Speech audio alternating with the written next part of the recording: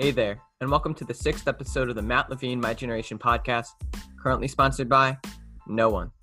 If you own a business or have a business in mind that would love to be my sponsor, please reach out. Today's episode is with, of course, my close friend and co-host Noah Levy, as well as Bloomberg White House correspondent Jordan Fabian. We discuss the future of journalism, being in such close proximity with the president, and the differences of reporting about the Obama administration versus the Trump administration, and plenty more. Please make sure to rate, review, and subscribe, and tell all your friends about the Matt Levine My Generation podcast. Make sure to also listen to past episodes too. Thanks, and enjoy.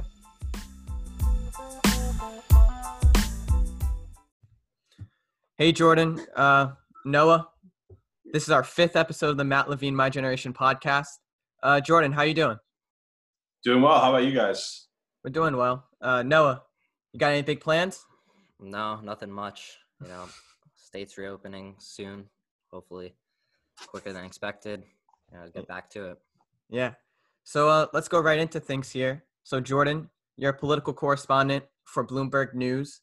Tell us a little bit about your background. How'd you get into journalism, and how'd you first land the job at The Hill as a White House correspondent? Well, I was always interested in politics growing up. I think the first big political story that I really got into was the Bill Clinton impeachment in 1998. And that really piqued my interest. And I was always a political junkie. And when I was in college, I was writing for a student newspaper and doing some radio commentary on politics. And I didn't really know in college what I wanted to do as a career when I first started out, but I really enjoyed doing media. And fortunately, I was able to get a fellowship at The Hill right after graduating. So I went straight from senior of college in Ithaca, New York at Cornell University to working in covering political journalism, which was in 2009. And there was a lot going on. There was the Obamacare debate. There was the financial collapse, the fallout from that. And It was a bit of a stressful time. It's sort of like now because right when I graduated, I wasn't really even sure if the job was going to be there until I walked in the front door at The Hill because there was all that financial uncertainty. So, but fortunately, everything worked out. Were you worried at the time that the job market was pretty much like there were no jobs out there when you graduated? Were you worried about that? Yeah, it was hard. I mean, I was really fortunate to get the job that I got and to stick with it. And the fact that it didn't go away because of the financial collapse. But I know that the newspaper industry in general was really, really hit hard by that collapse. There were a lot of job cuts. There was a lot of cutbacks on even content like advertising, et cetera. So it was a really tough time for the media industry. And so that was always a concern in the back of my mind that they can go south. So immediately in 2009, you got the fellowship with The Hill. What were the types of things that you were doing there? Well, it's interesting because when I first started out, Twitter was first becoming a thing in politics. I think Twitter started around 2007, and at the time, that was like when politicians really started to adopt it. But it was very slow to begin with, and there's only maybe a handful of members. And my first assignment was to kind of cover the politicians who are on Twitter. We even had a separate blog set up to just cover politicians' tweets. But I ended up doing some broader stories off of that because there were a lot of questions about the legality of politicians tweeting, and there's this legal separation between what you can say in your official capacity as a member of Congress versus a political candidate. And so there were these like little inside baseball things that we really specialized at The Hill, but I kind of seized on that opportunity to write some broader stories, and that kind of built some trust with the editors. And then I was able to cover some bigger stories like I was mentioning Obamacare, the midterm elections in 2010, and some of the ethics trials that were going on with some members of Congress at the time. And going back to your comments on Twitter, our current president, I think he's probably used that platform the most out of any president and any politician. So do you think future presidents are going to continue to use social media platforms the way he is currently doing it? Yeah, I think they will. There's been this concerted push I mean, really even starting with George W. Bush, but really accelerated under Barack Obama to try to quote unquote get around the filter of the media. And the social media tools are a way for them to do that. And, that's, we would obviously love for politicians to continue to engage with the media, but, they feel like they're treated unfairly, and they think that, Trump has said publicly that he feels this is a way to get around the media and talk directly to the American public and his supporters. And I would expect whoever the next president is after Trump to do many things differently than how Trump is governed. But one thing I could envision staying is the use of social media and using that to engage with their supporters, fire up their base, and make policy announcements. Maybe not to the unscripted, really kind of chaotic way that Trump uses the platform, but to continue using it in some capacity. And pretty much all presidents, they're going to spin the truth and they're going to exaggerate some things. But the Trump administration is definitely kind of on another level with that. So how is that making your job harder? Well, it's certainly a challenge to cover. I mean, any administration, this administration, particularly the amount of times that they will make false statements and things like that. And I think there's a couple of approaches. Some people in the press room have sort of bluntly tried to call them out and confront them on certain things. I think the approach that I use and we use is to sort of point out that, here's why this statement is inaccurate, and then let the reader decide. So, if Trump says, the sky is yellow, for example, we can say, well, the sky is blue, and so on and so forth. So, it's you sort of have to be vigilant, and I think it helps having experience on the beat, because you remember all these things that he said and how certain things he said might contradict things he said in the past, or be inaccurate, or misrepresenting something that, say, President Obama did, because I have the experience of covering him as well. Yeah, and going back to when you first really began to cover on what the White House in 2015, were there any reporters or colleagues of yours who kind of took you under your wing, kind of mentored you? Yeah, I mean, I think it was. I mean, there were certainly some of the elder statesmen at the Hill, but also on the White House beat in general. There are people who've covered, presidents going back to Gerald Ford there. So, taking those kind of people, like one example is a guy sat in the basement, the White House press basement, next to is a guy named George Condon, who writes for the National Journal. Great guy, sort of an unofficial historian of the White House Correspondent Association. Guy who I would consider something of a mentor. So there are people like that around, and just being in the White House was a great opportunity to kind of pick their brain and gain some knowledge and insight. Mm-hmm. Yeah. So like, what is it like to be like a reporter at the White House, like in close proximity with the President of the United States, one of the most powerful people in the world? Do you want to tell us a little bit about what that is like on a daily basis? Yeah, I mean, you always have to be on your toes, especially with this president, because he tends to announce things on a whim. And whereas before, there'd be stories that broke, and you would break stories, and that would sort of shake things up. And it's always been an intense beat, but this is a particularly tense pace. And so you always have to be ready, even if something isn't. We get a public schedule every day of what the president's doing, but a lot of times he'll bring you into an event that's not on the schedule, and you have to be ready for that. This president loves, as much as he kind of hates, he'll talk trash about the press, I guess, and sort of say, the press is the enemy of the people. He does enjoy engaging with reporters. So he will oftentimes at the end of events or at the beginning of events take questions from us. And so, I always try to have a list of questions ready of what we want to ask him. And, you have that opportunity to just get right in front of him and ask him, whatever you want on the news of the day, which can certainly be valuable. You sort of have to be on constant alert for that and just be prepared for any scenario. And, the travel too is something that's a good benefit. We get to travel all over the world with the president. I was with him in India right before the pandemic hit. And, that was certainly an exciting trip to cover. And you get to see how he works with foreign leaders and things like that. Is he willing to open up to you when you ask him questions up front?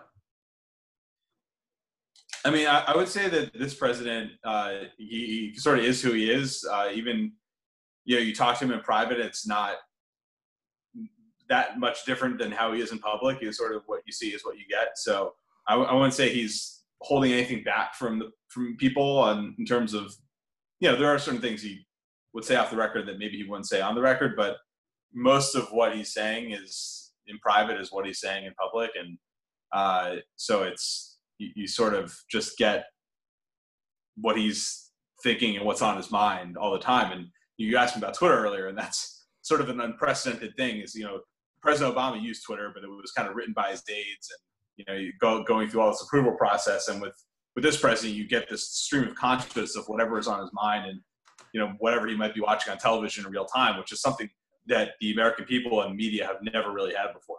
And so how has that affected your job, and what do you do differently on a daily basis that you weren't doing during the Obama years?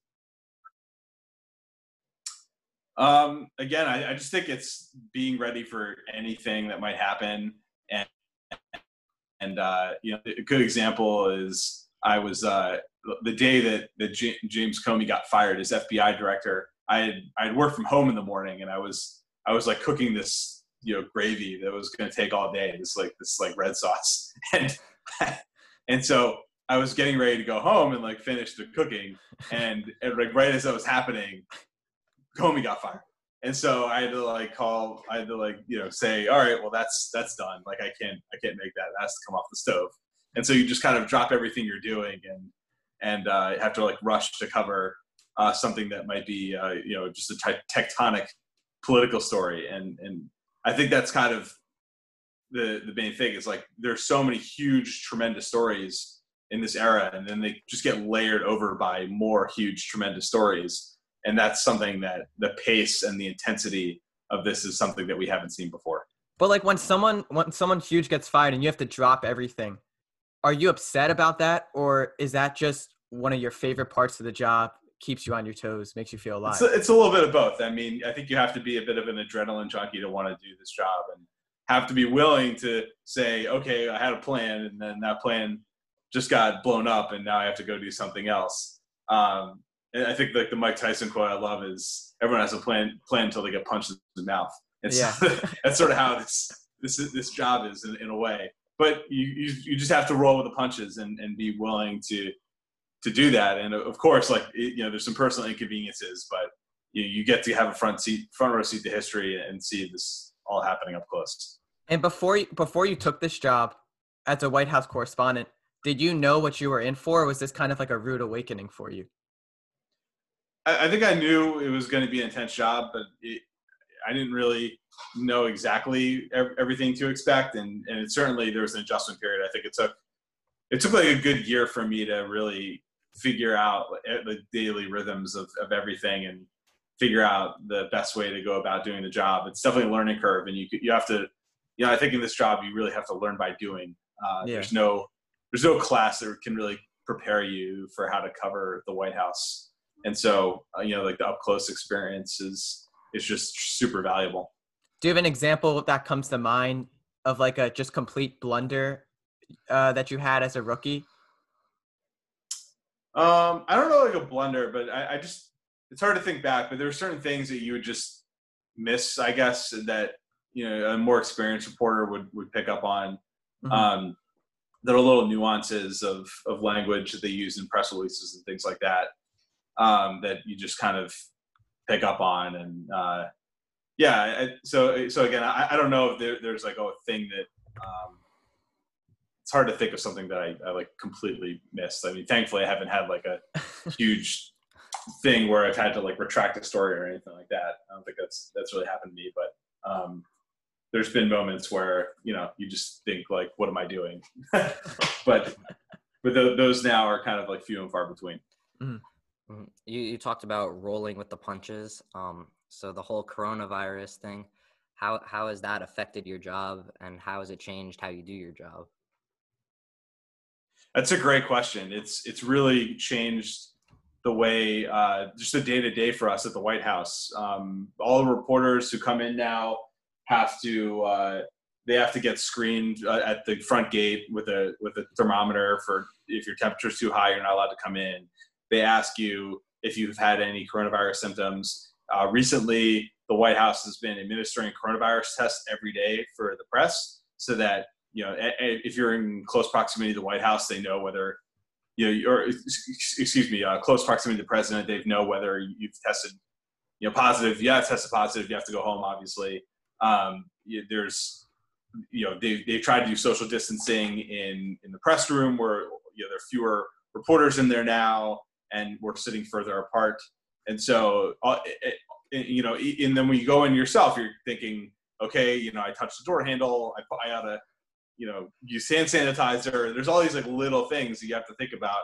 And it certainly has changed the atmosphere there. But, thankfully I think for the most part, they've tried to, have some precautions for us. And when you came back from India, you said that it was right before COVID hit. Was anyone worried about getting COVID in India or?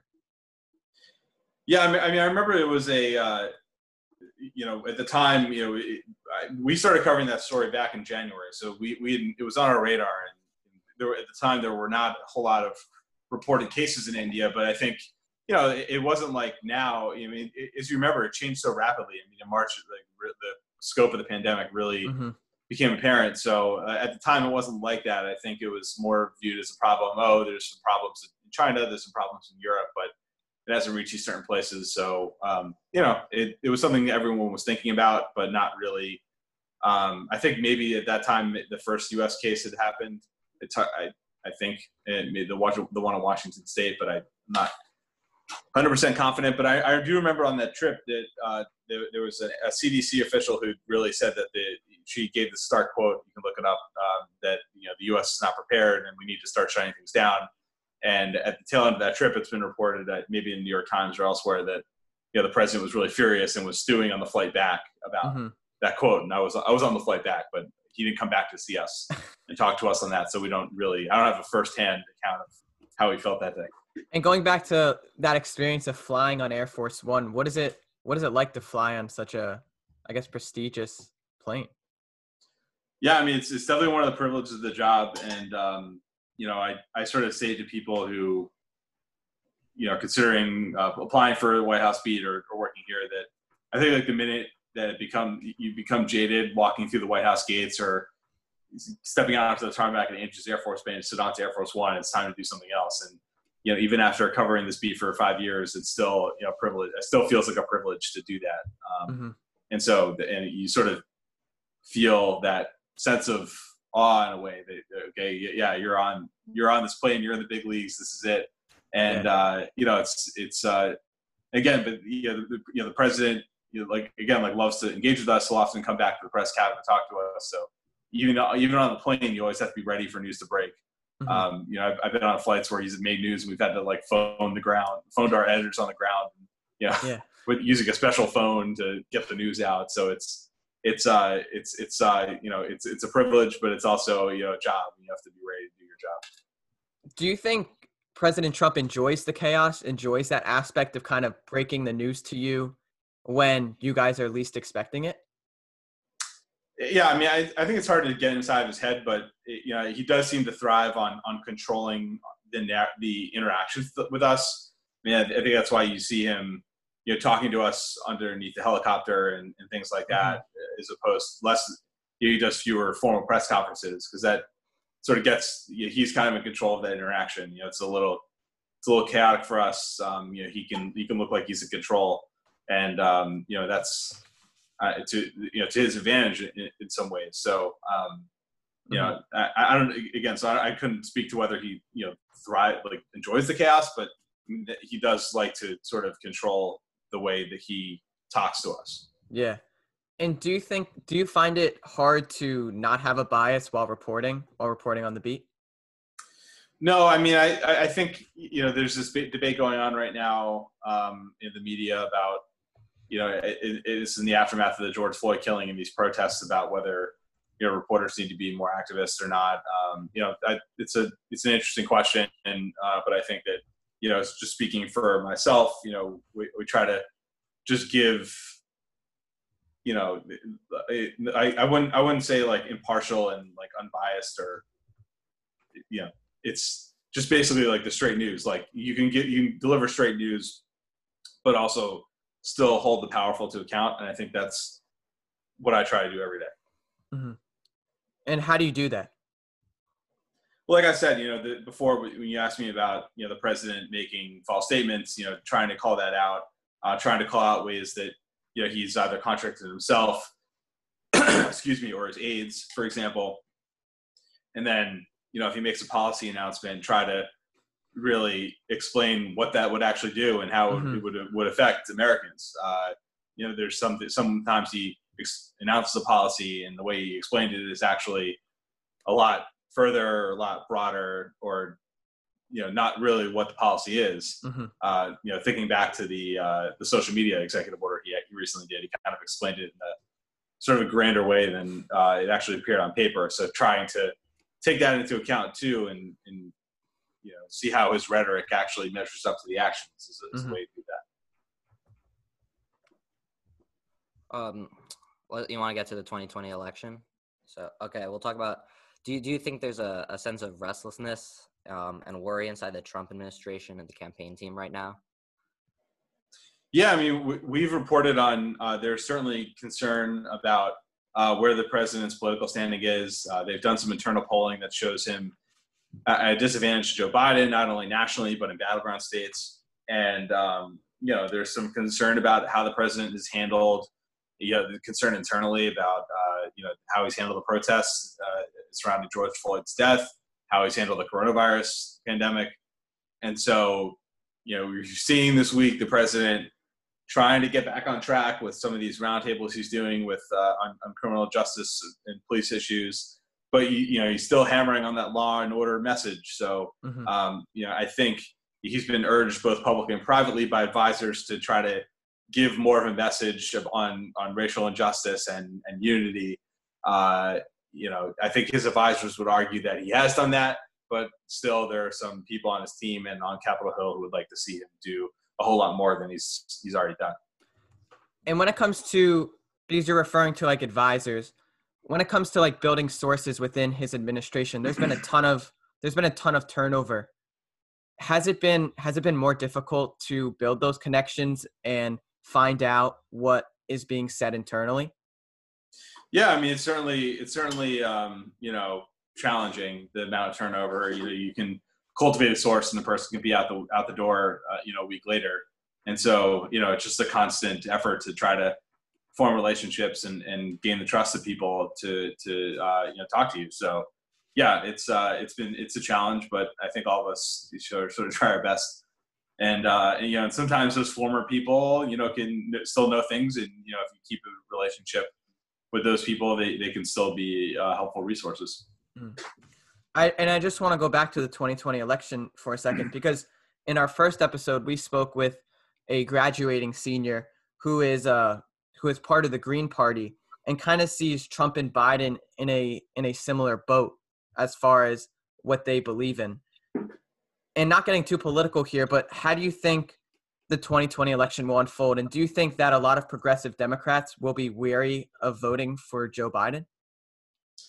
Yeah, we'll see. I mean, I think that's a major question for Democrats, is how they can sort of harness that progressive energy, the opposition to Trump as a positive for Joe Biden. And I think this is a question that confronts every candidate, which is, you can present the message that's against someone, but you really have to ultimately convince voters to come out to vote for you with some sort of positive message about why they should do that.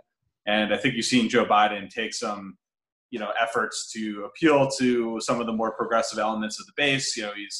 He's attracted Alexandria Ocasio-Cortez to become sort of an outside advisor to the campaign, and he's trying to solicit advice from those kind of people, and whether that will work, we'll have to see. I mean, it's obvious there's a lot of anti-Trump energy on the left, but again, whether the former vice president can sort of harness that and persuade those people that he's the answer, I think remains to be seen.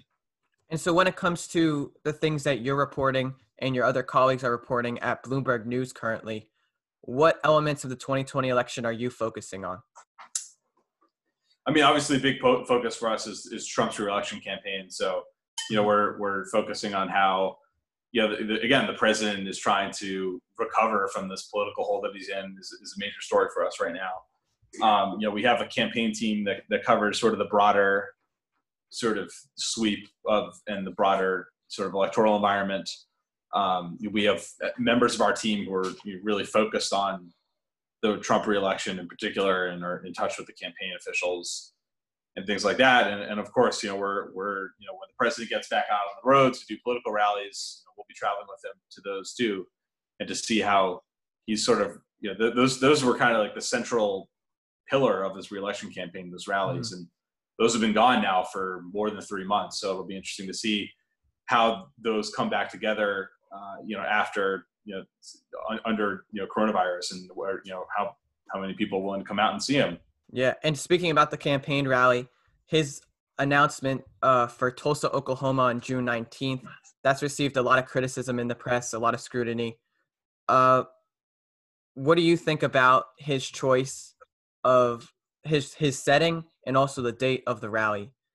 And you said it certainly caused a huge stir and prompted some more criticism that he's not really capturing the moment we're in by choosing that date and that place. But the president said, I think he addressed this in a Fox News interview just today, that's saying that, well, it's a celebration. Juneteenth is a celebration and our rallies are a celebration. And it's not clear to me that it was deliberate, but certainly the optics of that choice have gained notice on the Trump campaign, and they're trying to explain why they chose that date and that place. And has any of the advisors you're in touch with, have they said anything noteworthy about that? Just beyond, essentially what I just told you is kind of what their message has been.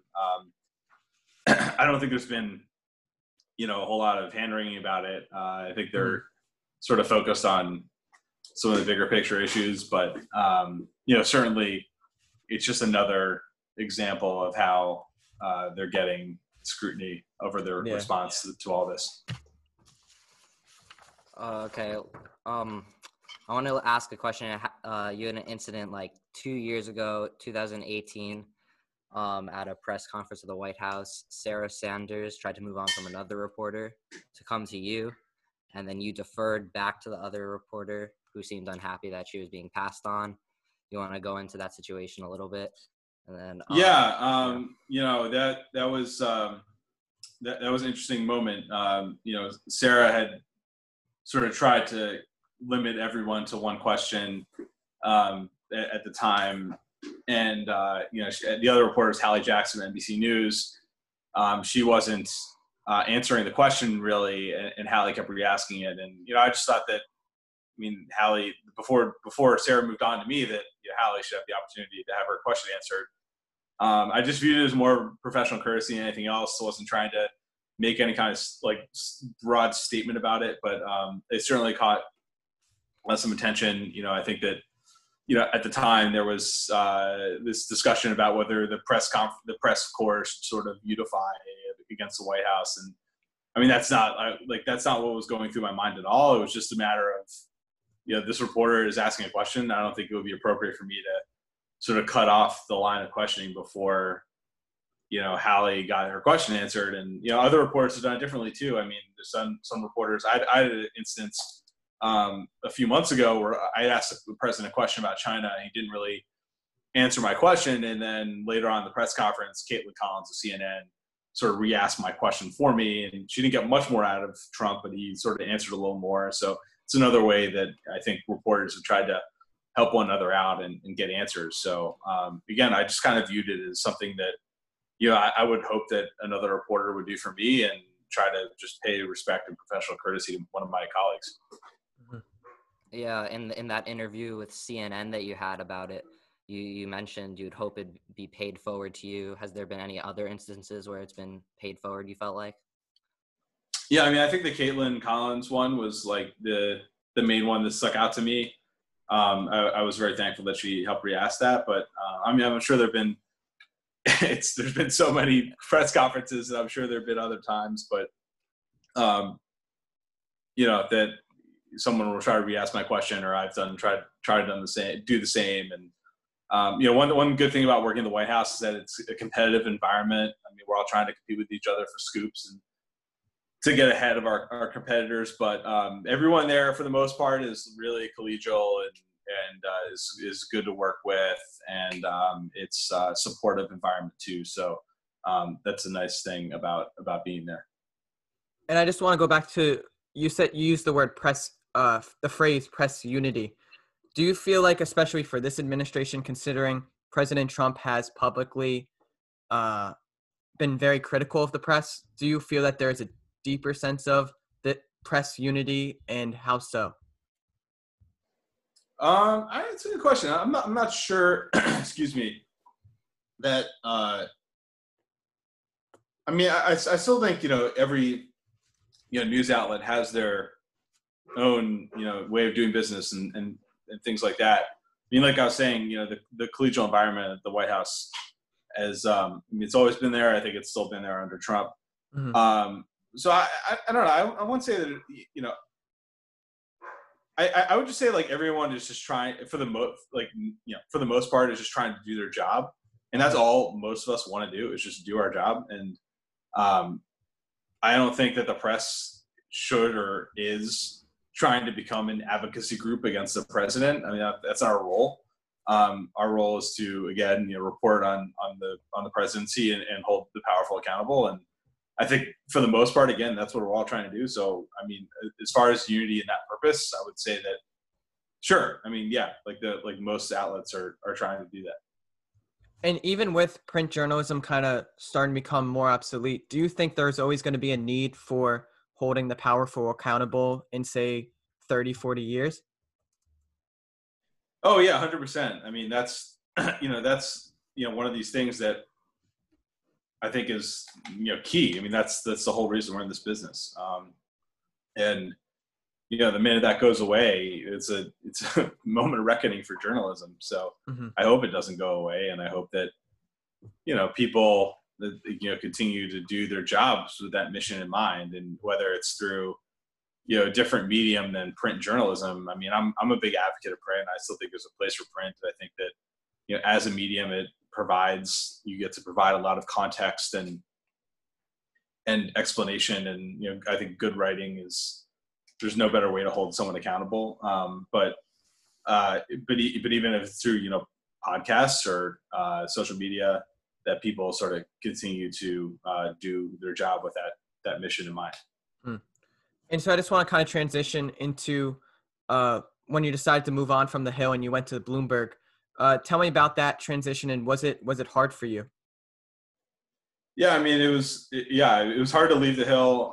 It was a great place to work. I had some great colleagues there, a lot of lifelong friends. Bloomberg is a great opportunity, and I feel like I couldn't pass it up. And it's a great place to work, and couldn't say more great things about the folks on my team. The opportunity it's given me to travel the world with the president and be up close and personal every day. We're a wire service. That means we're around him every day. At least one member of our team is. So it's just a great opportunity. And so far it's been great. And so I don't, I think I made a great decision. Yeah. Yeah. And was there something you were going to be doing differently at Bloomberg than you were going to be at the Hill? Were you taking on a larger role? Yeah, I mean, I think being at a newswire is a little bit different than being at a print outlet. The Hill, but the Hill was good practice because we covered so much and we're writing so much, and so you're sort of prepared for that fast pace and that quick, the need to get stuff out super quickly. So that was good training to be at Newswire, or that's kind of the name of the game, is getting the news fastest, accurate, and first. Mm-hmm. And so that's, but a lot of what we're doing is a lot of the skills, I guess, are similar, where it's like news judgment and good writing and fast writing, and so that's a lot of what I'm doing every day. And then also trying to take a step back once in a while write something larger about the bigger picture, and of course, breaking news when we can. And has Bloomberg allowed you to write the more larger, bigger picture feature story that you wanted to? Yeah, oh yeah, of course. Yeah, of course. I mean, that's something that, I just had one on Monday about, the president trying to tie Joe Biden to the defund the police movement. Mm-hmm. That was something I was able to take a sort of a full day and, wrap everything together. So I mean, it's a great thing because you can do, there's opportunities to do a lot. I mean, we have TV, we have our radio network, so we can do those things as well. So it's just it's a great place with a lot of different facets. Mm-hmm. I just want to go back to when it comes to asking questions in like a public setting, specifically a press briefing. Was it trial and error for you? And were there like questions in the beginning that you wished like you structured better? Yeah, of course. I mean, there's an art to asking those kind of questions because, I mean, you want to try to ask a question that will elicit a good response, not just a question that, is going to be kind of like a statement of, why are you, like you sort of could, I mean, you want to be confrontational, but you also want to be confrontational with a point of trying to get them to answer. So trying to craft questions in that way is certainly something that takes time and experience. So that's something I've learned over the years on the beat. And has it taken you a lot of time to kind of transition from the Obama administration to the Trump administration? Was there a different type of question that you could ask to develop a response from one administration versus the other? Okay, so I would just say that it takes practice to sort of get the type of question right for the different type of leader. With Trump, I think I found that it's like the best way is to ask him about something specific. I think it's true of all politicians, but definitely Trump is you want to try to nail him down on something specific and not just ask some like broad open-ended question that's going to allow him to say whatever he wants. And then, it's always like a good cue to take from people who've covered Trump for a long time, people who covered him from his real estate career and from the campaign. There's certainly a lot of those kind of people on the beat too, in addition to people who've been in the White House for a long time. So you just sort of watch and learn and listen and try yourself and get the best result. So many people on the right make claims of fake news. Does that make your job more difficult in any way? No, I mean, I'd say, obviously, we would hope that, people sort of read the coverage and sort of see that I think, most people give everyone a fair shake, but we just, speaking personally, I don't want to speak for anyone else, but I just kind of let it roll off my shoulder and just keep doing my job. I mean, you have to have a thick skin in this business. I've had press flacks and other people yell at me and, say bad things about my stories and internet commenters and all that sort of stuff. And I don't think you can succeed if you take it to heart. You just have to, obviously recognize legitimate criticism where it's due and read your complaints and address those in a legitimate way when it's legitimate. But, as far as the ad hoc stuff, you can't let it affect you, and you just got to have the gumption to keep doing what you're doing. And was it hard for you to kind of hear the criticism in the beginning? It was certainly striking. I think all politicians have complained about the media coverage they get. That's true for Obama as well as, Bush. And, as I was saying before, other politicians have tried to go around the media to get their message out. But I don't think you've had a president or a presidential candidate who has sort of had a concerted effort to try to delegitimize the news media at large. It's certainly not something that we want. I don't think it's something that's good for our industry, even though, the president likes to claim that, the conflict is good for the industry. And, while it might get more eyeballs, I think, reader trust is important and, keeping that is important. So kind of go on about, was it difficult for you when you began to hear criticism about your stories?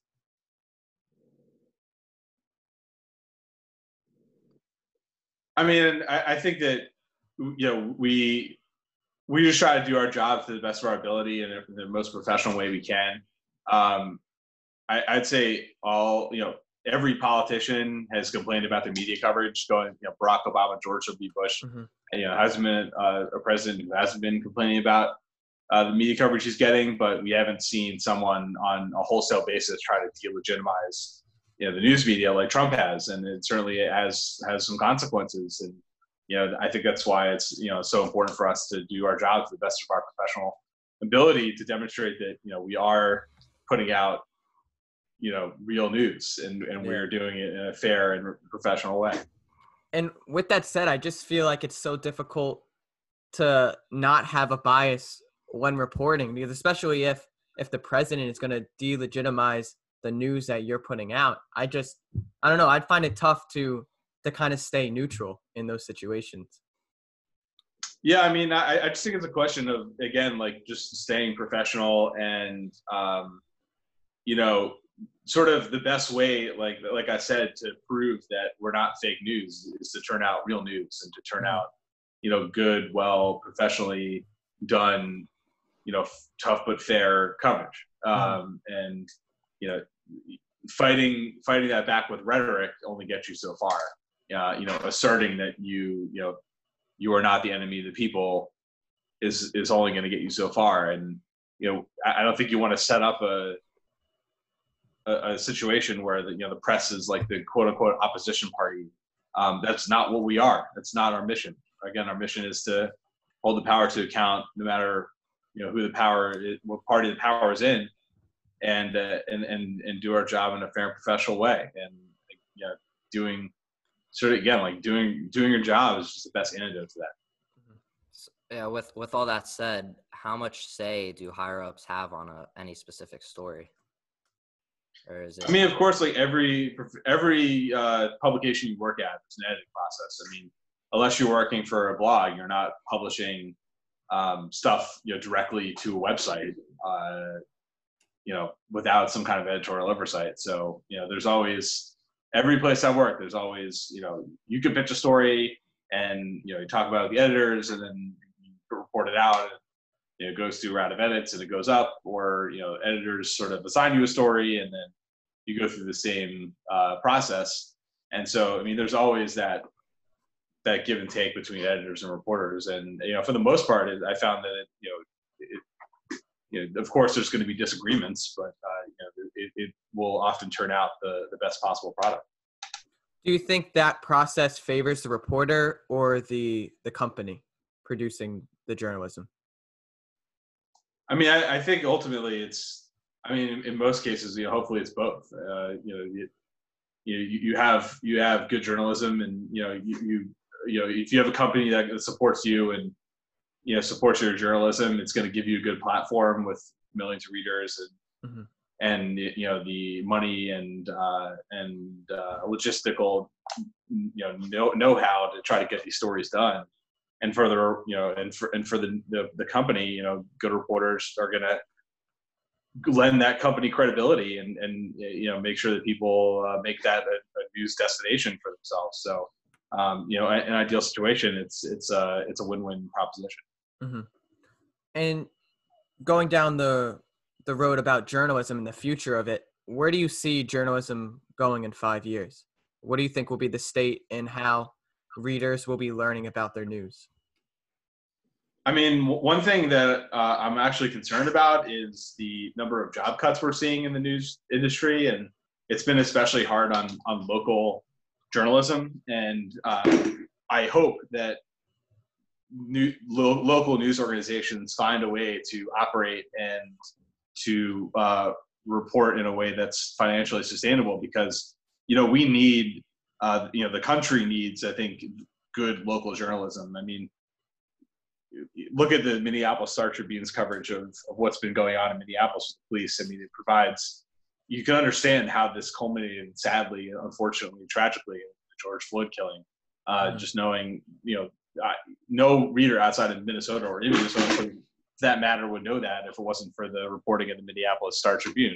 And you need those local outlets to focus on that sort of thing. I mean, you can't just have, as much as I love covering the White House, you can't have every journalist working in Washington and New York you need people all over the country and all over the world covering what's going on to give people an idea of what's happening in their communities. And so, that's a trend that's concerning to me. And I hope that, again, there's some way we can find out a way to make this a sustainable venture, because the country desperately needs it. And as the future generation continues to grow older, do you think, because a lot of this generation, they're pretty much getting all their news off of BuzzFeed, Instagram, just seeing the headlines. Do you see journalism going in that direction of just becoming a headline? Yeah, pretty much a headlines type of news.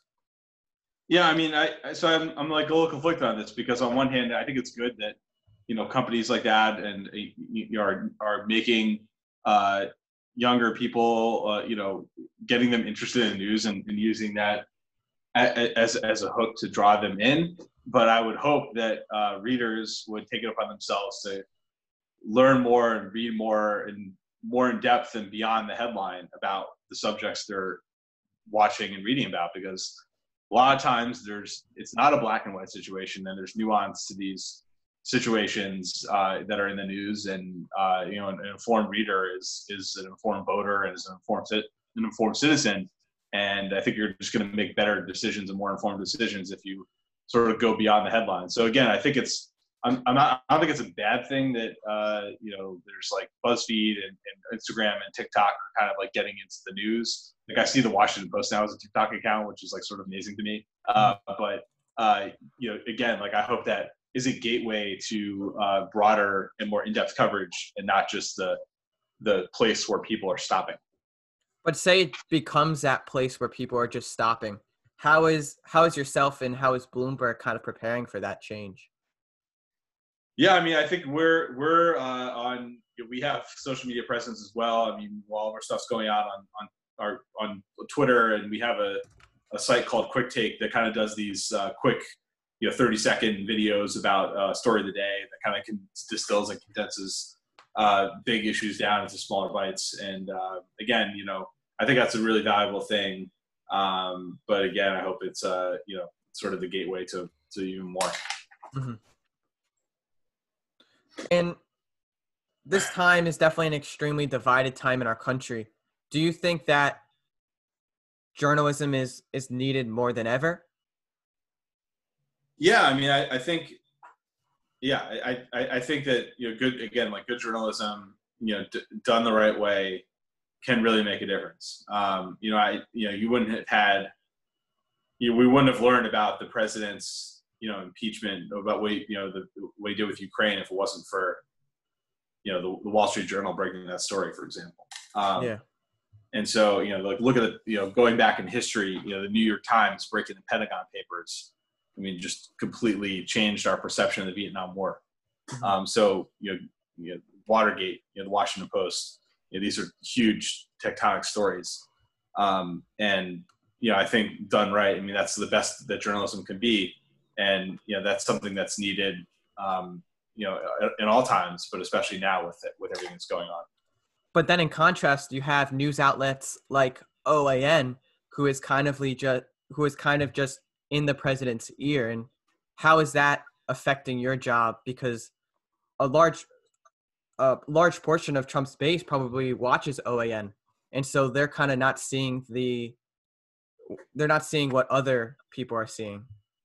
Yeah, no, you hit on something really important there, which is that people are going into their own silos and sort of only seeking out the viewpoints that they want to hear. And, you would hope that, I don't know what the answer is to, sort of break the walls of, polarization. But, I think it's at least like, just speaking for myself, I found it valuable, when I was younger, when I was first learning about politics, to read people with all kinds of viewpoints. I mean, it was a different time in news journalism or in the news business. But I remember I would try to read the Washington Post. I grew up in the Washington area, and I read both the conservative columnists and the liberal columnists, mm-hmm. and decide like what you agree with. And the analog to that now is read.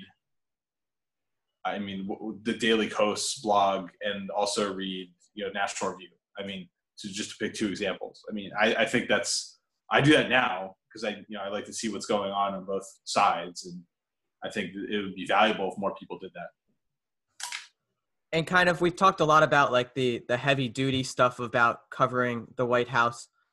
Have you ever seen, or have you ever attended the ceremony for the Presidential Award of Freedom?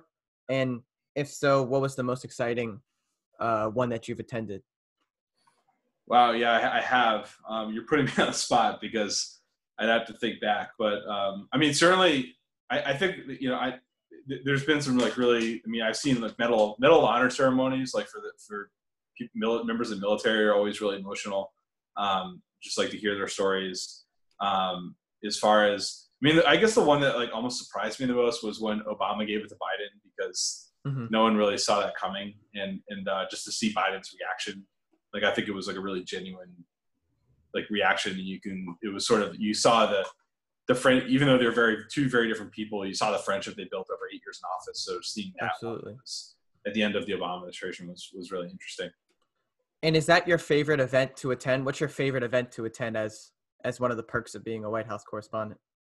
I mean, personally, for me, my favorite event that I attended was the Washington Nationals championship celebration at the South Lawn of the White House. I'm a huge Nationals fan, and so those honestly, that was really cool. I mean, just to see your favorite players up there, getting an award or celebrating their championship. Excuse me, with sort of mixing your passion with your job, with your passion for your favorite team. It's hard to get better than that.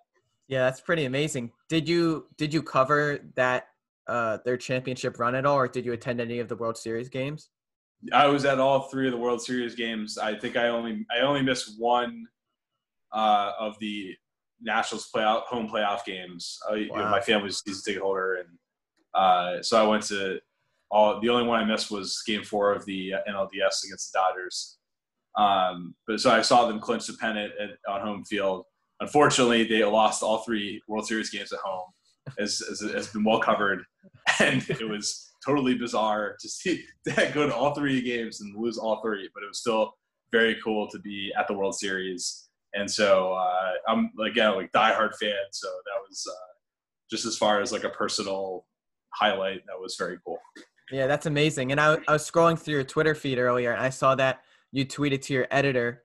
It was a post of a certain amount of reporters being trapped in the Orlando for the NBA. Yeah. And I saw you tweeted to your editor, like, "Oh, could I go?"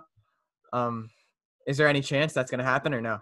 No. I think I was completely joking around, just giving him a hard time basically. But no, I think if we were to send anyone to that, it would be someone else on a different team. There's plenty of news for us to cover at the White House. Yeah. Well, thank you for spending some time with us. Do you have anything else to add? No, I mean, just, congrats on the podcast. And I'm glad that you guys are interested in the news and the current events, and hope you continue to grow your audience and share some great insight with people. So congrats and good luck. Thank you. Noah, anything else? Nope. Thanks for joining us. Yeah, thanks for joining us. 5th episode of the Matt Levine, My Generation podcast. Thank you, everyone.